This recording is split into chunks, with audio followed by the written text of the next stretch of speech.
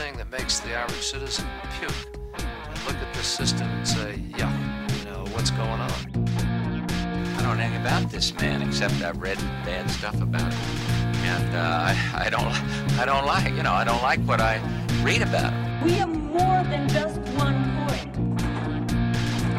We create the world around this coin. Come, invention, come. All right, take 4. In 5, 4, 3, 2. The evil has gone. Hello, welcome to Grubstakers, the podcast about billionaires. My name is Sean P. McCarthy, and I'm joined today by my co-hosts... Steve Jeffries. Andy Palmer. Yogi Paywall.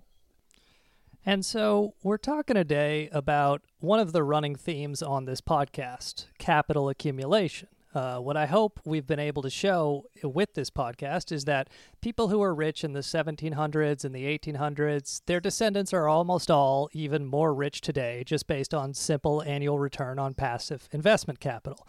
And so we're talking today about the Hearst family, who many listeners might know for William Randolph Hearst, the inspiration for the movie Citizen Kane, who helped start the Spanish-American War and all that. But what I hope we can show is that his descendants are still running the United States today. According to Forbes magazine, the Hearst family has a combined net worth of about $28 billion as of 2016, divided among 67 family members. And joining us today for this discussion on the Hearst family, one of our favorite comedians. Our guest is the host of the Roast Ghost podcast. He's a champion roast battler featured on Comedy Central's Roast Battle. He's a very funny stand-up comedian, and he is a former employee of a Hearst company. So Eli Sayers is joining us. Eli, thank you for being with us today.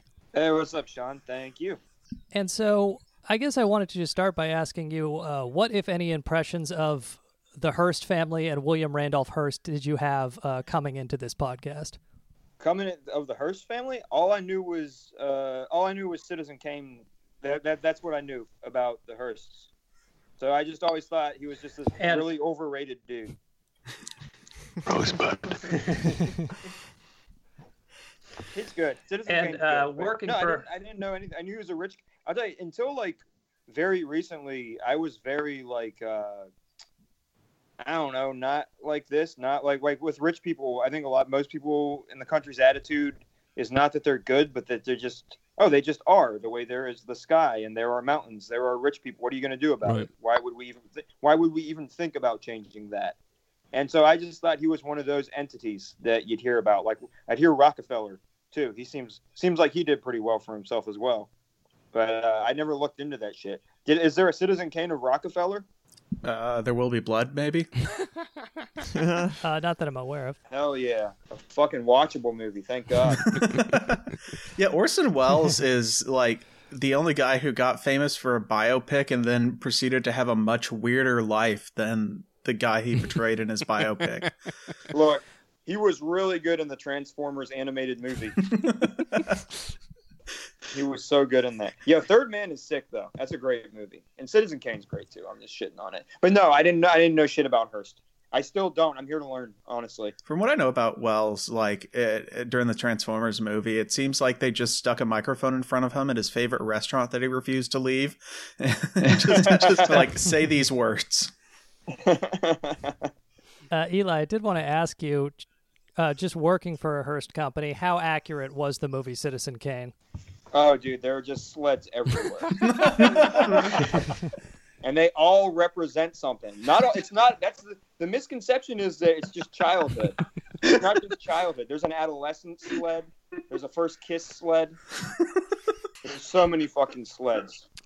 It's just, I don't know, dude. I didn't see nothing. I was just like in this room off to the side doing bitch work. So like, I didn't see the goings on. There's like a trickle down chilling effect that made the entire place sad and miserable. Like just the atmosphere there. I was a door greeter in Walmart in Ohio at Walmart, and this place was the saddest work environment I've ever been. And I don't know, dude. It was just dreary, man. No one there was happy. The fucking, again, I told you, like, I'm progressive-ish, but I grew up in Bama and I grew up pretty conservative, and like, maybe this is my own like stupid gender shit, but like, every dude who worked there, I don't know what the fuck they did, but like, you shouldn't eat salad like every day. Like you shouldn't buy a salad. That shouldn't be if you're a man, I'm sorry, I don't care if this makes you sound regressive. Every single day, you should not be buying a fucking salad for lunch. Every day? And every day they do that, man. Yeah, it's psychopathic. That's like some straight, like, if I don't have my grass every day, I won't become the master I desire, you know? Yeah, I don't know, dude. It was just a real sad, miserable place. I wish I got to see more of the higher ups. The higher ups would be mean to everyone, or like snub everyone usually, except for they'd be nice to me for some reason. I don't know why. I think just like the way you're nice to like a dog, I guess. I definitely noticed that when I was like a receptionist at this ad place, that it was kind of the same sort of attitude where they were all nice to me, probably because they didn't see me as someone who was trying to get something from them. Like I was just there to like check in and get my paycheck and leave. Yeah, definitely. But there is that like fucking rich guy shit. There was this one dude who just like would walk around. He was like tall, like he was a super confident, like would not thank you for holding the door for him, would not acknowledge your existence. And it's like, dude, why are you so fucking... That's the first time I realized that, like, I used to be all like, the white male privilege, whatever. But, like, this dude, like, dude, you were born white and tall. And literally you just think you're a fucking god because of that. He was the poster child for your eye-opening that was the white male privilege myth. Hey, he was a beautiful man. I'm not going to lie. What, Sean?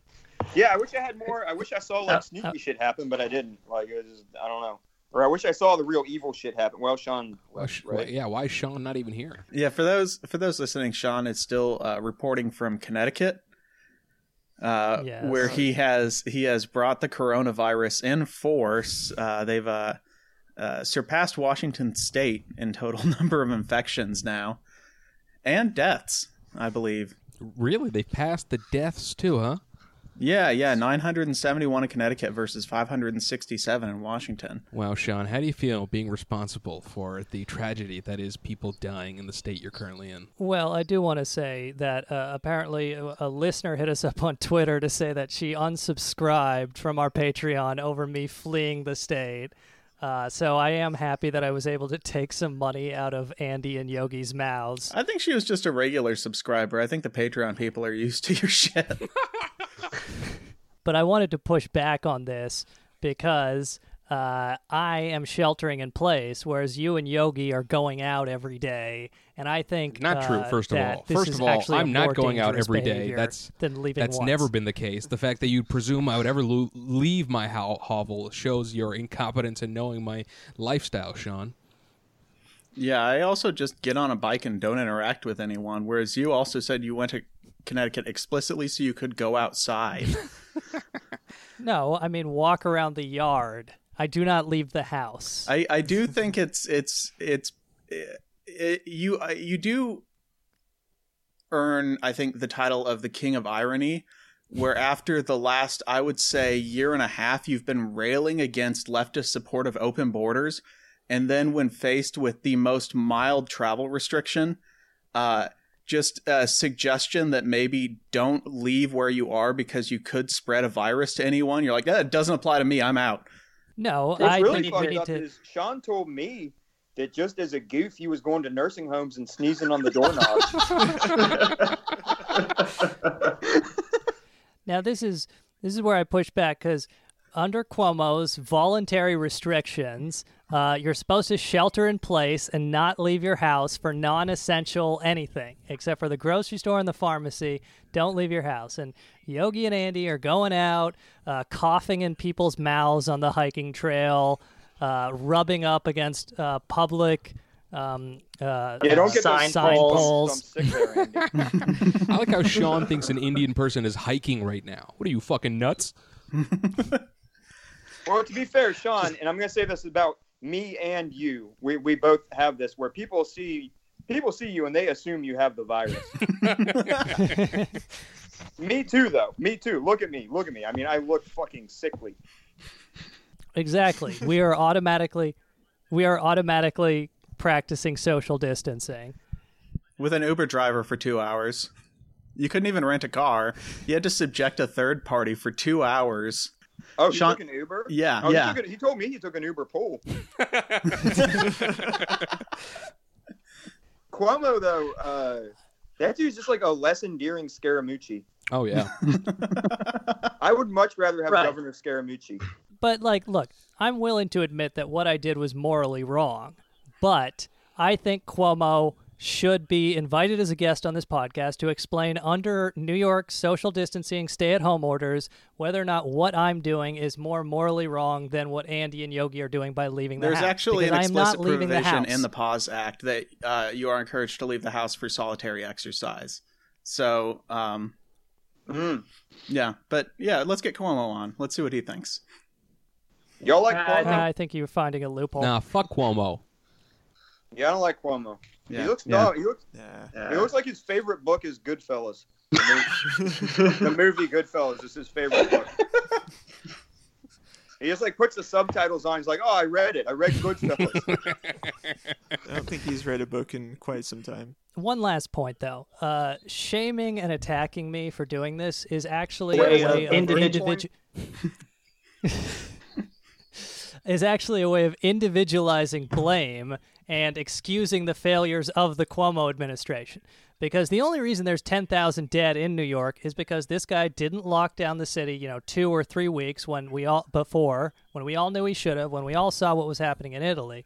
So actually attacking me is a way of blaming individual choices rather than government inaction for the mass death event we are all experiencing. I mean, we And I would like an we know apology, you frankly. personally. We can still attack you for being a dumbass without drawing broader societal conclusions. I'm just clowning on my buddy. Do you think that in New York City, do you think that Little Italy has it the worst? Yeah, probably. Like, is it like correlate to regular Italy? They did say like early on that Europeans were the one bringing it to the U.S. and in Russia from Italy. So if Little Italy's got a large Italian population, which by the name it does, then I don't know. And it's right next to Chinatown. Come on, guys. The writing's on the this wall. is fucked up. This is fucked up because I remembered that there's not a lot of Italians living in Little Italy now. I was like, oh shit, no, a lot of Chinese people live there. And then I'm like, oh fuck, it's probably way worse than that. Little Italy is like if you took 2 different anger problems and stacked them on top of each other. I did want to ask you, Eli, when you were working at the Hearst Company, did you see like a room full of interns where they provide the pictures that they used to start the wars or any other overlap with the movie Citizen Kane? No, dude, no, none of that. I answered the door for FedEx a lot. I boxes came back and forth, shit like that. Was there any Crazy Cat? Apparently, Hearst fucking loved Crazy Cat. The comic strip? Yeah. No. No, a lot more Cats and Jammer Kids than you'd think. Sorry, that was a reference. Like, I don't know who the fuck got that joke. But There will be like 3 people listening who are like, nice. I'm gonna tell you, Apparently. whoever got that joke, I probably wouldn't hate to hang out with them. Like, you know what Cats and Jammer Kids is, and like Tin Pan Alley. What's your problem? I was going to say, apparently William Randolph Hearst was like a big animal rights guy. Not people, but, every other animal. But yeah, and, I mean, it is interesting, Eli, working for a Hearst company today because, what I want to do with this episode, we follow the usual formula. We'll kind of talk about the Hearst family in a loosely chronological terms, but I'm gonna do a very truncated version of the original William Randolph Hearst and his father George Hearst. I'll do a short version of their biography because mainly what I want to talk about is what they're doing today. Because I guess, people, again, they have this idea, famous rich people, the Rockefellers, Hearst, I think they have this idea that these are great men who, rose from nothing to make their fortunes, and then they're not relevant. Their kids aren't still rich and aren't still running the world the exact same way they were.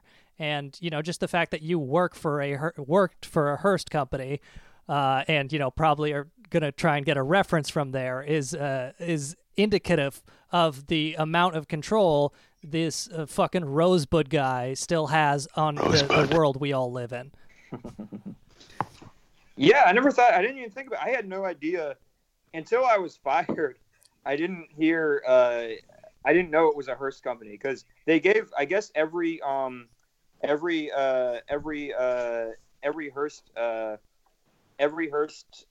person, like this guy Frank Benek, I guess, is like what do you call it, a CEO, president? He like fucking the king of Hearst. He was the king of the Hearsts, and he wrote a book, and he gave everyone, all employees in every Hearst company, a free copy of this book, and it's called "Leave Something on the Table," and it's got this fat old rich fuck on it, and it's like how to become rich for yourself, or like it's like supposed to be like a memoir that's like motivational, and I got that like 2 days before they fired me, so that's fucking hilarious. I have the book. There's no way in fuck I'm ever reading this book, but I do want to find. I don't know if y'all can still hear me. I took a screenshot of a couple excerpts from the book that I thought was kind of funny. Let me scroll back and try to find them real quick. Sorry. Oh, sure. Yeah, I'm scrolling, Sean, if you want to do some amazing banter. Is chapter 1 on his book on how to get rich, is it like step 1, have a great-grandfather who kills gold miners for trying to unionize?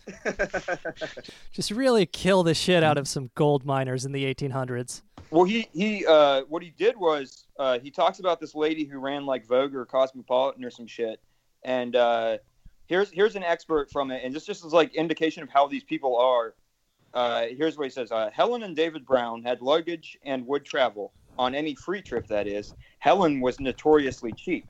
She was known to regularly go back to the table at restaurants and retrieve part of the generous tips David would leave. Wow. And he's like trying to compliment her, I think. Right.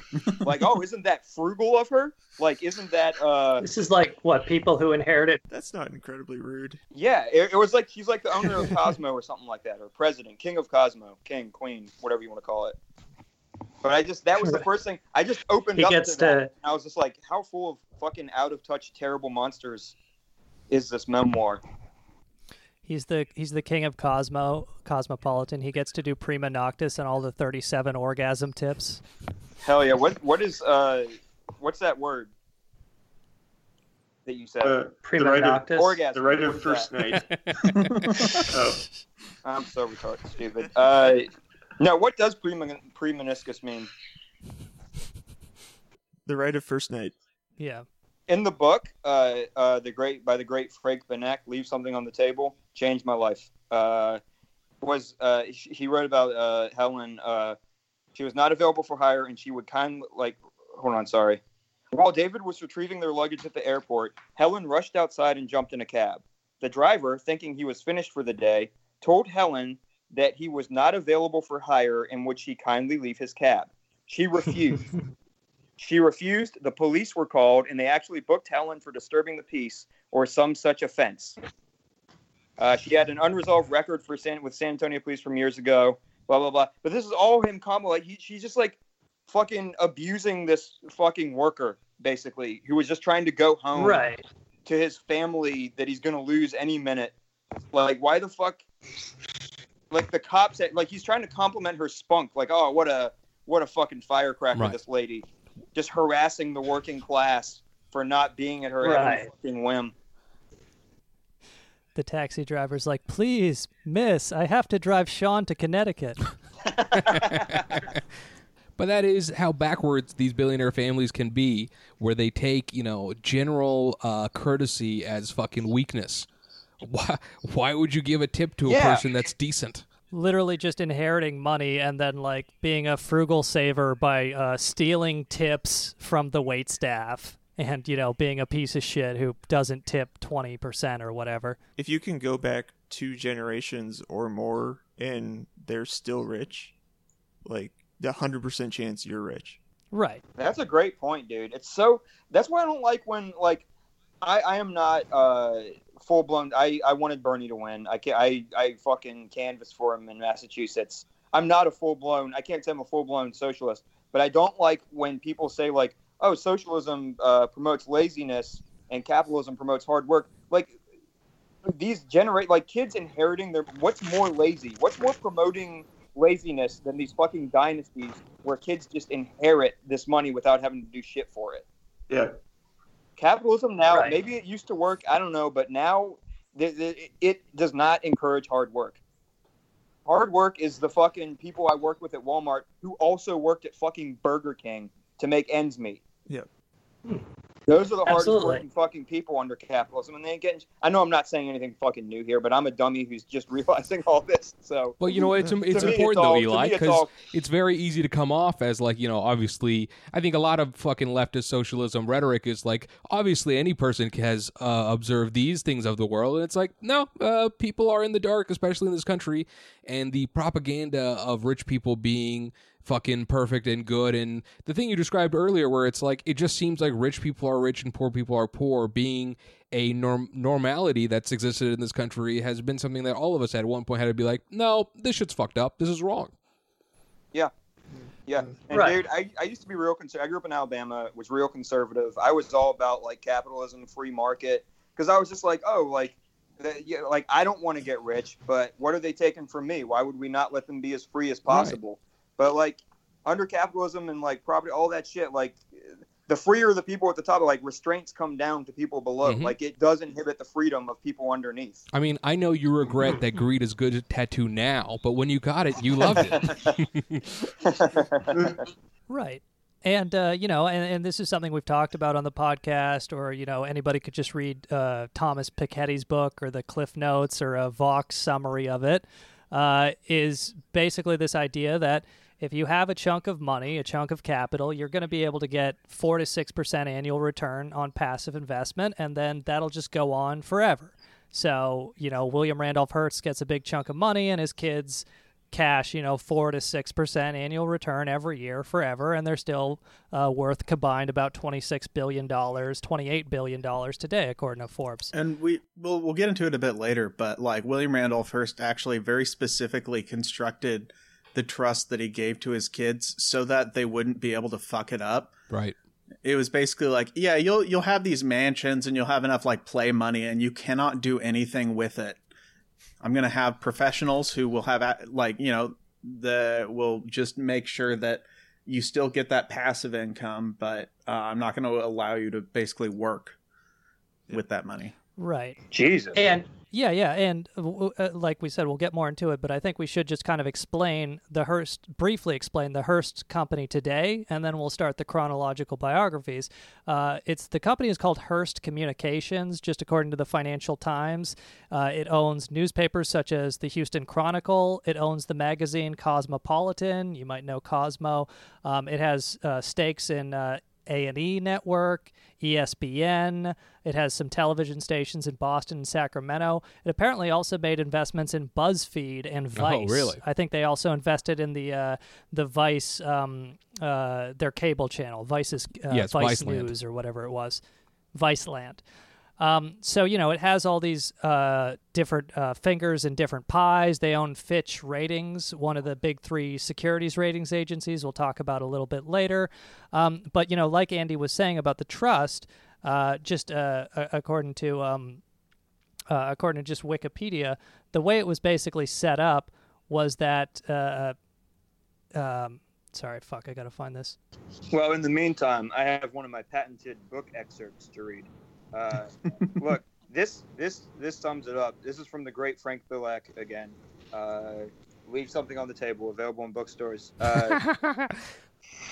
He said, this sums up a lot about these people, I think. It's subtle. This is not like a blatant thing, but it's subtle. Like, I learned a lesson from the experience of managing someone as brilliant and motivated as Helen. She and David became far more than business associates. Our social lives often overlapped. The lesson: there is such a thing as getting too close. It can make carrying out the right business decision harder than it needs to be. So he's basically just saying, like, profits over people there. Oh, yeah. Like, to his soul, to his very soul, the core of his personal life, he puts profits over people. I didn't come here to make friends. Yeah.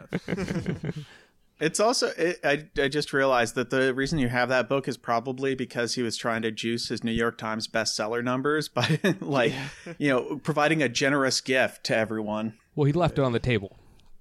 That is the thing. Left on the table yeah, along with the box for me to put all the stuff in and leave.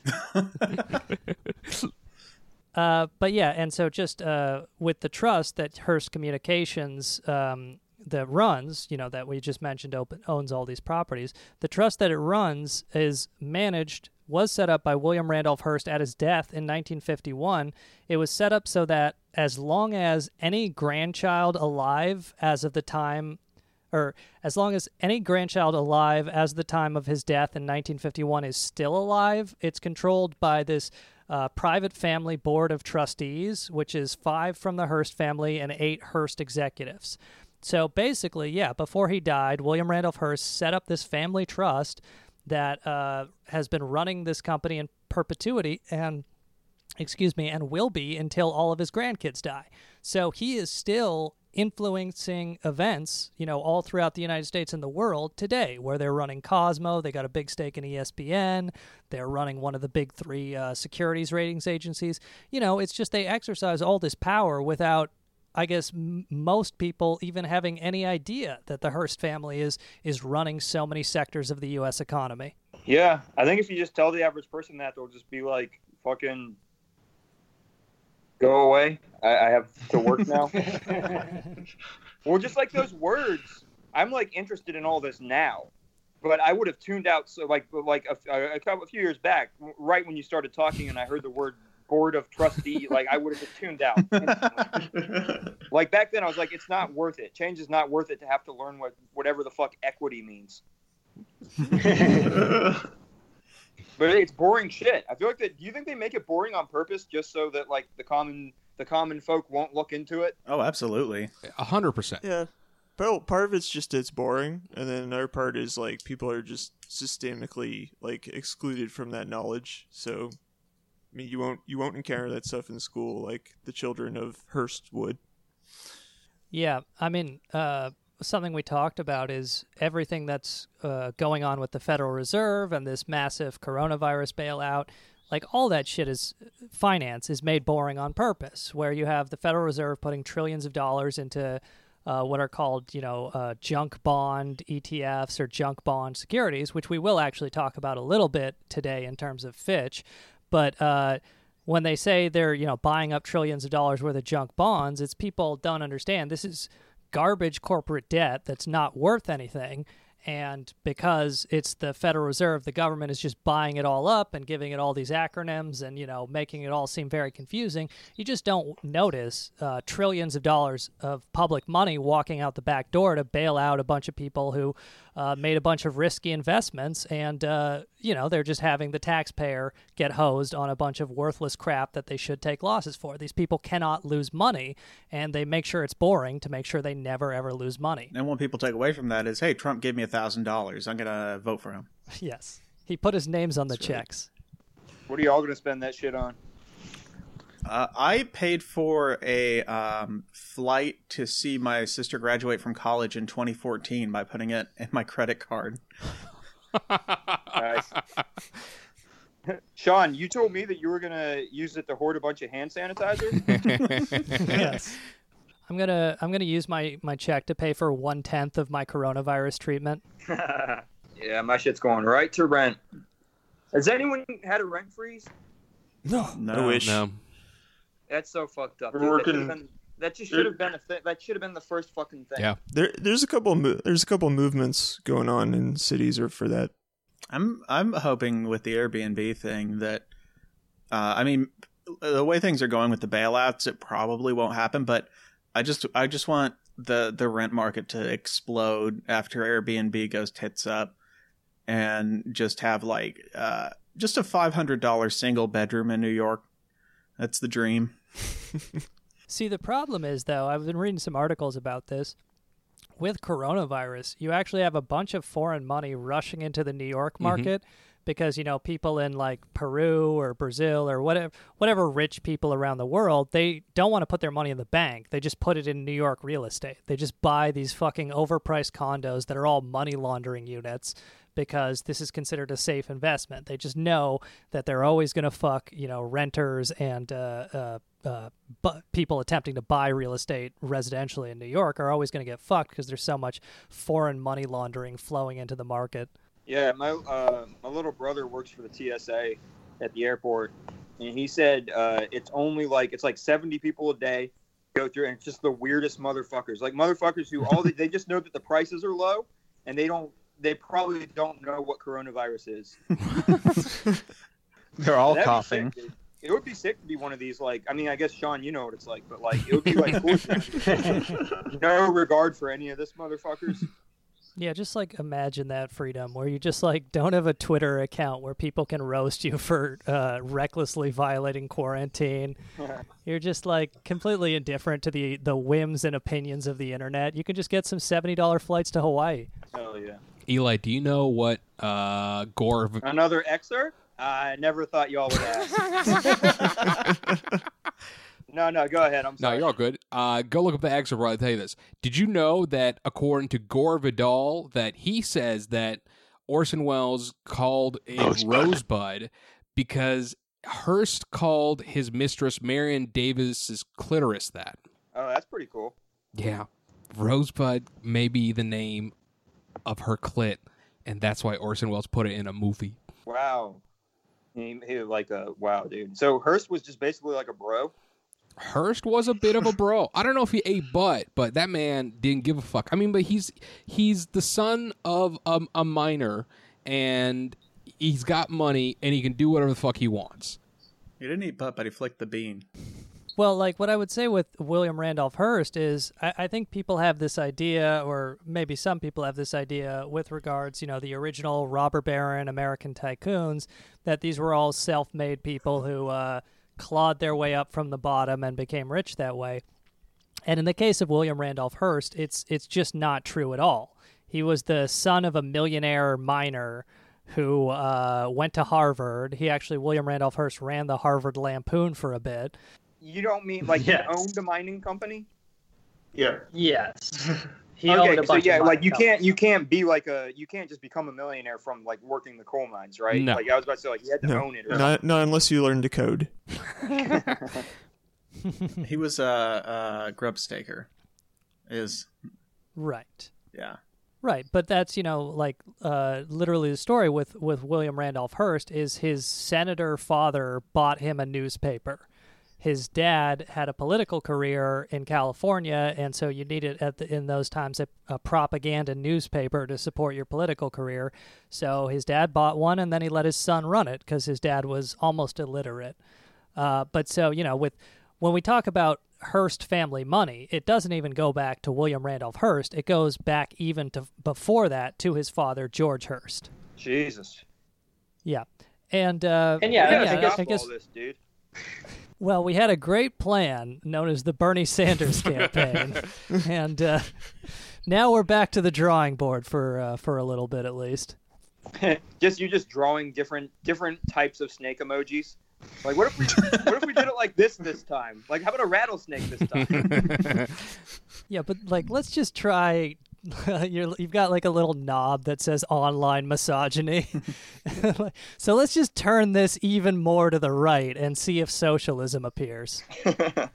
But what I would say is I'll give a brief chronological Cliff Notes version of George Hearst and William Randolph Hearst, and we can always, if we miss things, go back on a future episode. You could spend hours talking about their lives in details. But the short version is basically this. George Hearst was born in 1820. He dies in 1891. But I was going to ask, any of our listeners who have seen the HBO TV show Deadwood actually are probably familiar with a version of the character George Hearst. And I believe, Eli, you're the only one among us, except for me, who has seen Deadwood.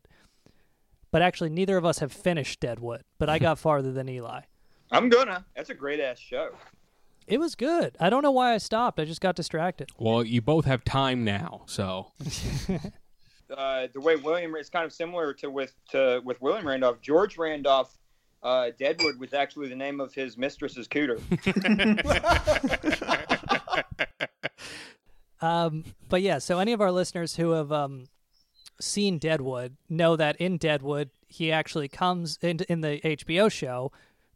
George Hearst shows up at the town of Deadwood and buys a stake in a gold mine, and his employees, kill some miners for attempting to organize a union. And it's a heavily fictionalized portrayal where he's the villain.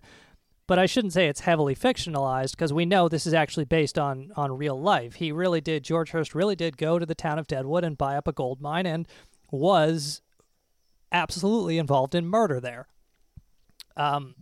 But even going farther back than that, George Hearst, just from a basic Wikipedia bio, was born again 1820 in Missouri, but his father was a Scots-Irish who came over, and he apparently owned 3 small farms in Missouri. George Hearst's father did. He owned 3 small farms in Missouri where they utilized African-American slave labor. What's this one? Yes. So, the money doesn't even go all the way back to George Hearst. It actually goes back to George Hearst's father, who had slaves to work his 3 different farms. And apparently they owned a couple general stores as well. So they have these farms in Missouri. Slaves pick whatever the products are, or plant and manage the farms, and then they sell them in general stores. So the Hearst family wealth goes all the way back to its origins at slave labor. Patty actually atoned for this by taking an M1 carbine to the fascist pigs who oppressed African Americans. But yeah, so George Hearst, again, born 1820, father, slave owner. George Hearst was almost illiterate for most all his life because, public school didn't really exist back then. But George Hearst, early on, kind of studies mining. He learns about mines, he learns about mining, minerals, all this stuff.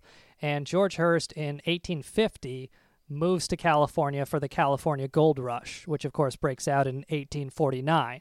So, he's about 30 years old. He is originally running his dad's general stores, but then he goes west to California to mine and, be a grub staker, as we said. And the basic story there is in 1859, him and one of his partners strike what becomes known as the Comstock lode. You might have heard of this in U.S. history class.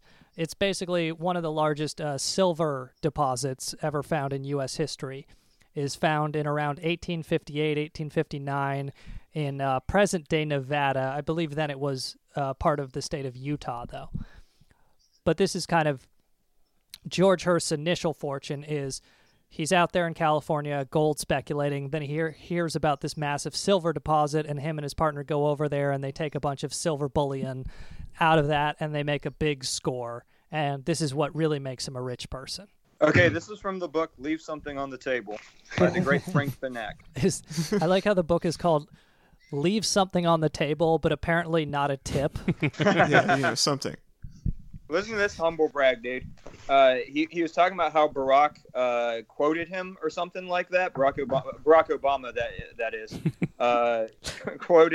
quoted him at some function. And then he says, in 2018, when I got the opportunity to speak to Mrs. Obama on the occasion of previewing her book, Becoming, I told her what her husband had said was perhaps the most flattering and humbling thing ever said about me by a president of the United States. Dude, what a fucking dildo. What a dumb piece of shit. Jesus. I liked the way you put that fear in that child's eyes before you drove the knife into it. We got a lot of great adrenochrome. And I do want y'all to know these are. I read 4 excerpts. I've opened this book 4 times. I literally found something reprehensible. I did not do. I don't want anyone to think I did any research or work for this podcast. I literally opened the book 4 times, and there's something off-putting every single time I open the book. 4 pages, 4 home runs. This guy's batting 1,000. So George Hearst gets his initial fortune in this silver mine, the Comstock lode, and then he uses this to invest in other mines. Because, again, this is how you become rich. It's not mining, it's buying up stakes in other mines and mining properties. And so, again, the thing that really makes him even more wealthy than he was before is the town of Deadwood. And basically, just according to this basic Wikipedia history of George Hearst, Hearst bought a whole bunch of what was called the Homestake property. The Homestake property is, again, a big gold mine just outside the town of Deadwood. In 1877, George Hearst goes to Deadwood. He takes active control of the mine property. Apparently, him and his partners bought their claim for it for about $70,000 in 1877. Again, the Homestake deposit. And just quoting from Wikipedia, Hearst consolidated and enlarged the Homestake property by fair and foul means. He bought out some adjacent claims and secured others in the courts. A Hearst employee killed a man who refused to sell his claim, but was acquitted in court after all the witnesses disappeared. Hearst purchased newspapers in Deadwood to influence public opinion. An opposing newspaper editor was physically attacked on a Deadwood street. And then within 3 years, he managed to significantly recoup his investment. He walks out of Deadwood a very rich man. But this is after murdering a guy who wouldn't sell his claim to Hearst. And then witnesses. Right, and then having witnesses disappear, and then, beating up a newspaper editor in Deadwood who was criticizing him. So, I mean, this is something where a lot of great American fortunes of the 19th century and 18th century are kind of based on this just straight up gangster violence. Dude, if I disappear, you know who to look at. Go to Hearst. Look into Hearst if I disappear. Now I'm scared. Nah. Well, it is something where, we've done episodes about countries like Colombia, or, we haven't done any episodes, but you could take a look at Guatemala or Nicaragua. When you see these initial fortunes in, South and Central America today and other, quote-unquote, third and second world countries, these initial fortunes are usually based on the exact same kind of violence you see in the original American West. It's just today, the money's been established, the property rights have been established, so you don't need to use private violence anymore. You can just have the U.S. government carry out violence on your behalf. But when these initial fortunes were built, you had to be like George Hearst and kill miners for trying to organize unions and kill the people who wouldn't sell their gold stake to you. And this is what the Hearst money today is based on. Well, now the rich people, they're more sneaky about it. They convince you unions are bad and shit. When I worked at Walmart, dude, they made us sit down and watch a video about why unions are bad and how we should react if someone comes up and tries to ask us about joining a union. Yeah. Wait, did it sound like this? You've made a great choice to work for Walmart, and we're glad you're here. But the reality is, turn it off. You're not the only one. Turn it off. Jesus. Yeah, back in 1850, they would have just hired a Pinkerton to kill somebody, but now they're more sophisticated and they'll sit you down as a Walmart greeter and tell you about the whole history of labor unions. Mm-hmm. Being a door greeter, usually they have the I feel like your listeners are probably left wing. I'm like a dumbass edgelord, so I don't the people who are usually the greeters were, I don't know what the PC term is, brain cripples, I guess. So when I had to do it, I was kind of a little bit mad. I was like, really? No, I didn't really hate it then. That was before I knew that being a door greeter at Walmart was a punchline. I didn't know that then. I was just like, oh yeah, you just sit here and people tell me to go fuck myself. That's. Eli, when I worked at Safeway, I was, my job was to grab the shopping carts and clean up the shelves. And one of my coworkers was mentally disabled, and he was actually much better at his job than I was. So that was a bit of an ego trip. Walmart felt soulless. Walmart felt terribly so. It was bleak there, man. It was weird because I worked at Walmart and Kmart was a little bit like less pay and shit, but it was just like you felt better walking in there. Sure. Like they treated you like a human being. It was like warmer. Not that Kmart probably, I assume, did bad things too, but Walmart. I assume you already did an episode on the Waltons, right? Yeah, we actually we invited Eli originally for that episode. This scheduling didn't work out, but yeah, we did a 2-parter on Walmart. It was very interesting. If you ever need any more Walmart content, I'm your guy. For anyone that doesn't know, that's the Walmart hold music. Is that right, Andy? Right. Oh no, you've got dueling drops. They have their own radio station. Really? Yeah. Yeah, they play Walmart radio. They have like a DJ like, well, this is Walmart radio. And they play that All Out of Love song by Air Supply at least once an hour. I wish there was a Walmart Alex Jones for the really fun sections of Walmart. Well, you know what? I'm going to have to give you credit with that when I start my new podcast then. Because that sounds like a great idea. Just play it in the fertilizer section. It is too bad our listeners can't see the Skype video, because you could actually physically see Eli experience PTSD when we played that Walmart video.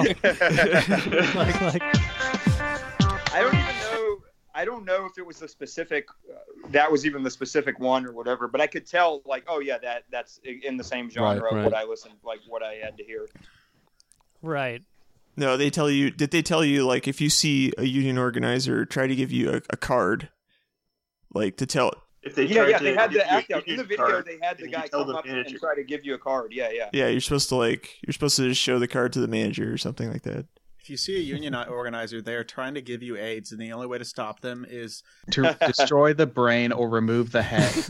Dude, well, I'm saying like we had to do so many fucking terrible videos. Like we had to watch like a dumbass video on why unions are bad. We had to watch a fucking video on how sexual harassment, I guess, is bad. That's some fucking bullshit, right? Oh yeah, yeah. Fucking terrible place. Walmart. Nah, that's a good video. That was a good video. At my old job, we had a training on respecting diversity, and or it was like it was kind of like diversity training, and it was developed by people at Facebook. And by the time I'd done it, we'd already done our Facebook episode, and I already knew that Facebook had like racial targeting going on, in its algorithm to sell ads. And then it was these Facebook people saying like, yeah, it's good to be like, if you see it happening, stand up as a bystander. You shouldn't. I didn't realize my privilege. And it's like, you probably realized your privilege when you were coding your algorithm to tell if someone's black based on how they type their posts.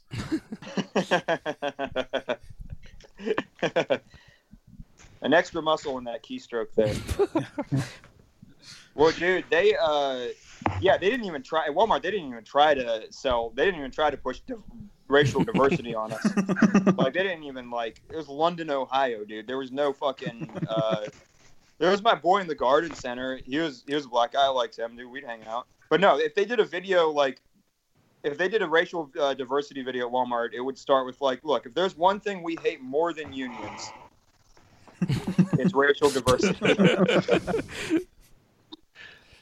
What if the Facebook algorithm can tell if a user is white or black by how much they type in the N-word, but it's actually way more for white people? Yeah, if the black users barely use it at all. But yeah, so like we said here, George Hearst dies in 1891 after, literally murdering people to get a massive gold mine in Deadwood, South Dakota. And this is the bulk of his bulk of his fortune. He after he secures all this profit from the mine, he moves back to California.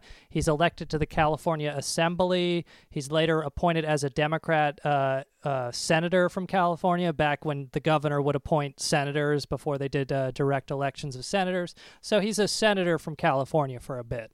And despite being basically illiterate for his entire life. As a senator, he needs a newspaper, so he buys the San Francisco Examiner, and then in 1887, he lets his son, William Randolph Hearst, run it. And William Randolph Hearst is, of course, the most famous Hearst, the inspiration for Citizen Kane. He's born in 1863, dies in 1951, and like we mentioned earlier, he's he's born rich. So he's taught in private school. He tours Europe as a child. He attends Harvard. He's an editor. I think he handled the finances at the Harvard Lampoon, the Harvard comedy paper. Did he really? Yeah, he did. He actually made so much money at the Lampoon, they kept having to throw like dances and shit so that they wouldn't have a surplus of money. And according to one thing I read, apparently his signature move would be to take a shit in these like pots and then send it to professors. And so after 2 years of dealing with that, Harvard's like, fuck this shit, we got to kick this kid out. Wow, now you're trying to make me like him. I was going to say, compared to like every Harvard Lampoon editor who goes on to write for SNL now, that's actually pretty funny. Yeah, that's hilarious, dude. That's the funniest thing I've ever heard come out of Harvard. Holy shit. I mean, between guys like Gates and Hearst, I don't know if you're financially better off finishing Harvard or dropping out of Harvard. I'll tell you this. Once when I worked in Walmart, someone took a shit in a urinal, and that guy is funnier than anyone who ever went to fucking Harvard. What if it was like one of those Antifa black bloc guys just masked up? Like, we're taking direct action against the Waltons. Shitting in the urinals, baby. Why it's gotta be black? It is too bad that William Randolph Hearst did not write for the Harvard Lampoon in the year 2000 or 2010, because he would just go on to write for an unwatchable sitcom instead of become a media tycoon. But that career pathway was not available yet. But yeah, he'd be an Elizabeth Warren supporter. Oh yeah, 100%. Absolutely. Elizabeth Warren with a Buttigieg backup. It's funny that because William Randolph Hearst was apparently a major FDR supporter in his original run for president, and it was entirely he then, after FDR became president, he turned and like shit on him constantly in his papers, and the entire reason that he supported FDR is because FDR was opposed by this New York politician Al Smith, and Hearst just fucking hated that guy, so he supported FDR to piss off Al Smith. You know, it's kind of insensitive to say that FDR ran for president. Yeah, FDR rolled for president. He definitely trundled for president. He crippled his way there. He crawled across the kitchen floor for president. His legs didn't work for president. Take that, you dead bitch. Fucking retarded ass legs. FDR, like, totally unable to walk, going, well, at least I'm not Catholic like fucking Al Smith, huh? But yeah, so Hearst, William Randolph Hearst, takes over his father's newspaper. And again, you know, rich kid. He won re-election 3 times to make fun of the Holy Trinity.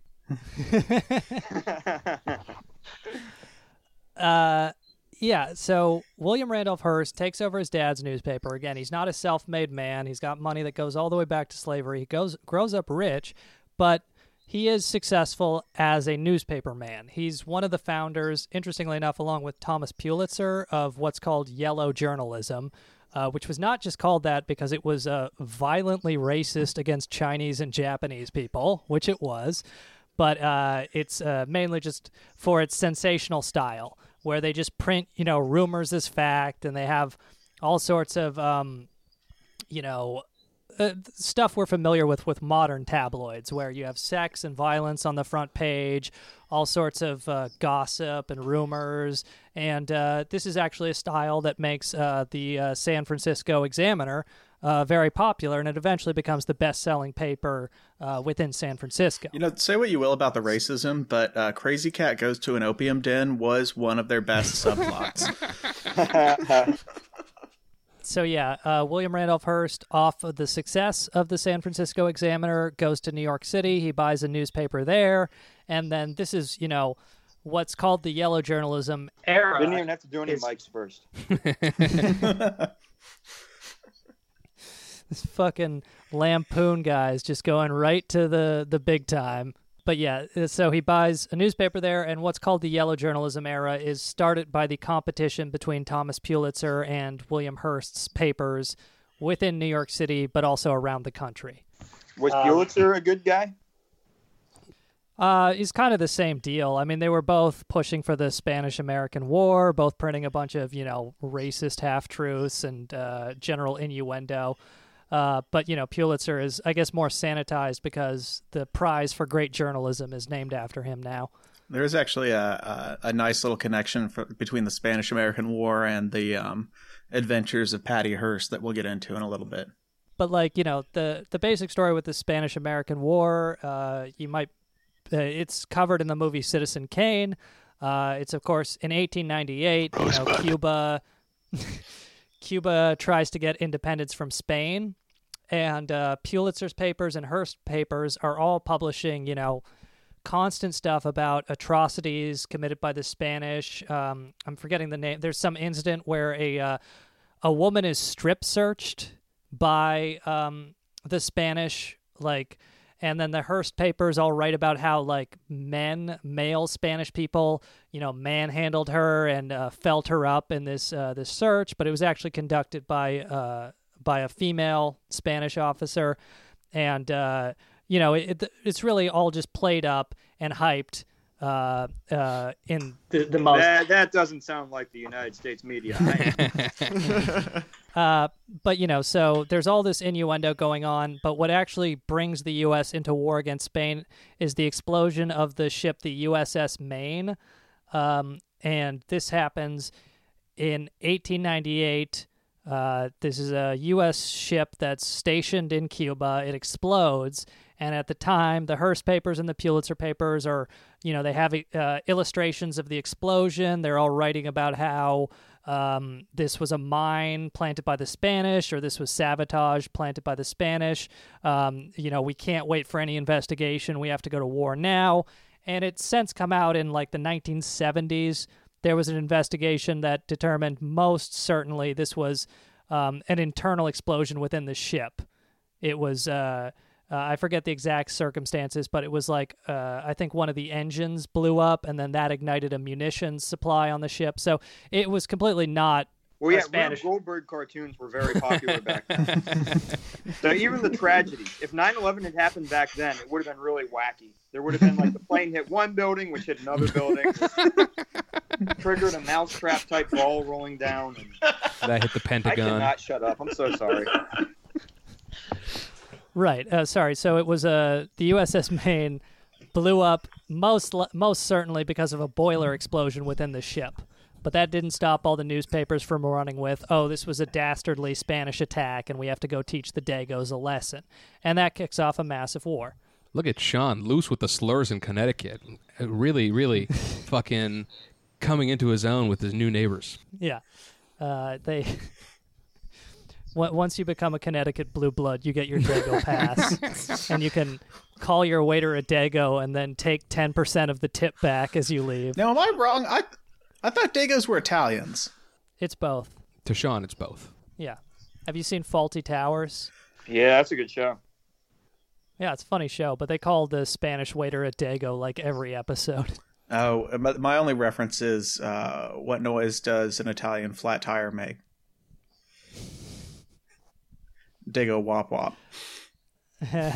Oh, nice, dude.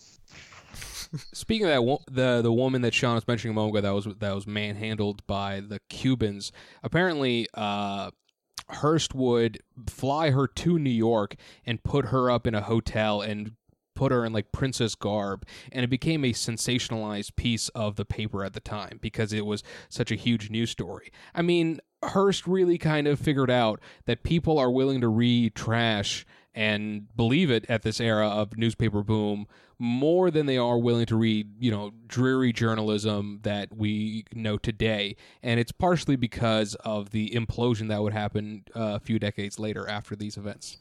That's how they sold the Gulf War on the same kind of shit, where they got this young woman in front of Congress to say that the Iraqis, when they invaded Kuwait, they pulled babies out of incubators and threw them on the floor to die. Cool. And then it was later revealed that she was the daughter of the ambassador from Kuwait to Washington, D.C. Wow. Yeah. I remember that clickbait article. These hoes be lying. that fake news. Right. And then, of course, you have the Gulf of Tonkin for Vietnam and everything with the Iraq War. I mean, this is a pretty common media playbook that he really helped set up with the Spanish-American War. And like Yogi was mentioning, this lady who was searched by Spanish officials, she was like a paid spy for him who was like reporting on, supposed atrocities committed by the Spanish and going back and forth. So it makes sense that the Spanish would like search her for whatever if she's leaving. And then it gets played up into, she was groped and sexually assaulted by these devious pussy-crazed dagos. But so one last thing regarding the Spanish-American War and the USS Maine, there's this famous story of a Hearst photographer named Frederick Remington, or he was an artist hired by Hearst. He went to Cuba, and Hearst hired him to provide illustrations for the paper to accompany articles about the Spanish Revolution, or the Cuban Revolution against Spain. And he telegraphs Hearst in 1897, "Everything is quiet, there is no trouble, there will be no war, I wish to return," to which Hearst's alleged reply is the famous quote, "Please remain, you furnish the pictures, and I'll furnish the war." And this is, of course, quoted in Citizen Kane as well. But it's the idea that you just get an... Tomorrow Never Dies. Yes. But... it's the idea, and in this case it turned out to be true, that you just get a big picture of a ship blowing up, and then you get illustrations of all these atrocities, and you just splash them across the front page of every major newspaper, and the U.S. public will be primed and ready to go for an imperial war. I like how dumb people were in the 19th century, where they just look at a drawing and they're like, "Yeah, that must be real." Yeah. Apparently, after the USS Maine blew up, Hearst started with an article that had an illustration of a Spanish torpedo plant it beneath the USS Maine and detonate it from the shore. He then followed it up with an article containing diagrams and blueprints of the secret torpedoes used by Spain. And this is all just completely made up. Even the how were they made with aluminum tubes? It's just like proof by picture, basically. Right. Like you just hire. This was back in the days. You just hire an artist to draw fucking blueprints of torpedoes, and people will be convinced. Yeah, that could never happen now, though. The news consumer is much smarter today. In a lot of videos on historians talking about yellow journalism, they are very, very, very quick to be like, "This is not a racist term. The yellow part of yellow journalism is not at all Asian. It just refers to the fact that it's tabloids and sensationalism. It's not about Asians." And the quickness to deny that something is not about Asians is very funny to me. Why does it have to be yellow? You all right, Andy? Yeah, water went down the wrong tube. He has the virus again. Yeah. This time rabies. It's hard to keep the water down. Yeah, fortunately, news consumers are much smarter today, and they know that you can just cure coronavirus by destroying a 5G cell tower. But so, there's, of course, with the help of Thomas Pulitzer and William Randolph Hearst, there's this Spanish-American War. The U.S. ends up occupying the Philippines. It's, a big tragedy. Lots of war crimes are committed as a result. And this just kind of shows his power, William Randolph Hearst's power. Because by the 1920s, depending on the source, either 1 in every 4 or 1 in every 5 Americans were reading a Hearst paper. And, people will talk about how the way he would use his power is he would have his reporters go after every U.S. congressman and, stake out their house and then just demand they answer whatever questions he had. So he had a very big platform in terms of shaping public opinion because he could just demand Congress answer his issues, and 1 in every 4 people in the country was reading his paper. So, we're going to kind of cut this into 2 parts. We will continue with the present Hearst family, but this just gives you an idea about this guy who inherited this slave and gold miner money and then used it to become one of if not the most powerful media barons in the United States, the first real media tycoon, and use that to shape the agenda of the U.S. government. And with that, this has been Grub Stickers. I'm Yogi Paywall. I'm Steve Jeffers. I'm Eddie Palmer. I'm Eli Sayers. I'm Sean P. McCarthy. We'll be back in just a second with more on the Hearst family. Rosebud.